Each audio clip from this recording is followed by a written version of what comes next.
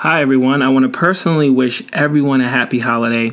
As we are finishing up our first season of Empower, I want to thank everyone for all the involvement in the show. I mean, all the speakers, the listeners, you guys are amazing.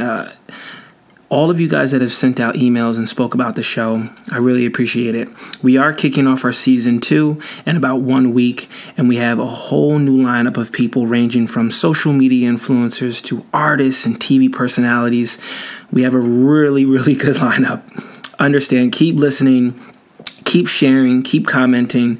We really appreciate it. Look, a lot of what this show brings is information. We bring it to you.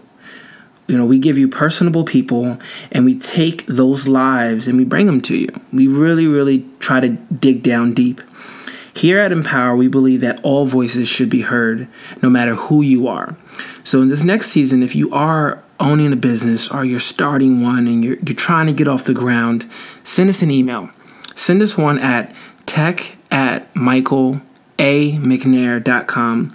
Please put Empower in the subject line. I would love to connect with you and maybe even get you in front of some of the people on the show. Part of what this show also brings is an ecosystem, a networking tool for people.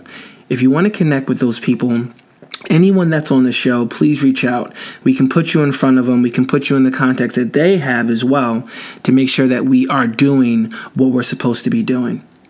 The biggest part about this is the networking piece. We want to make sure that people are connecting with people that in their fields, or if they have also things to give, they can do that as well. Merry Christmas, Happy Hanukkah, and Kwanzaa to everyone. Happy holidays. We also want to make sure that we wish everyone the best New Year's as well. Please do not forget to subscribe and comment. We thank you for everything for this first season. And here goes season 2. There's nothing to fool with.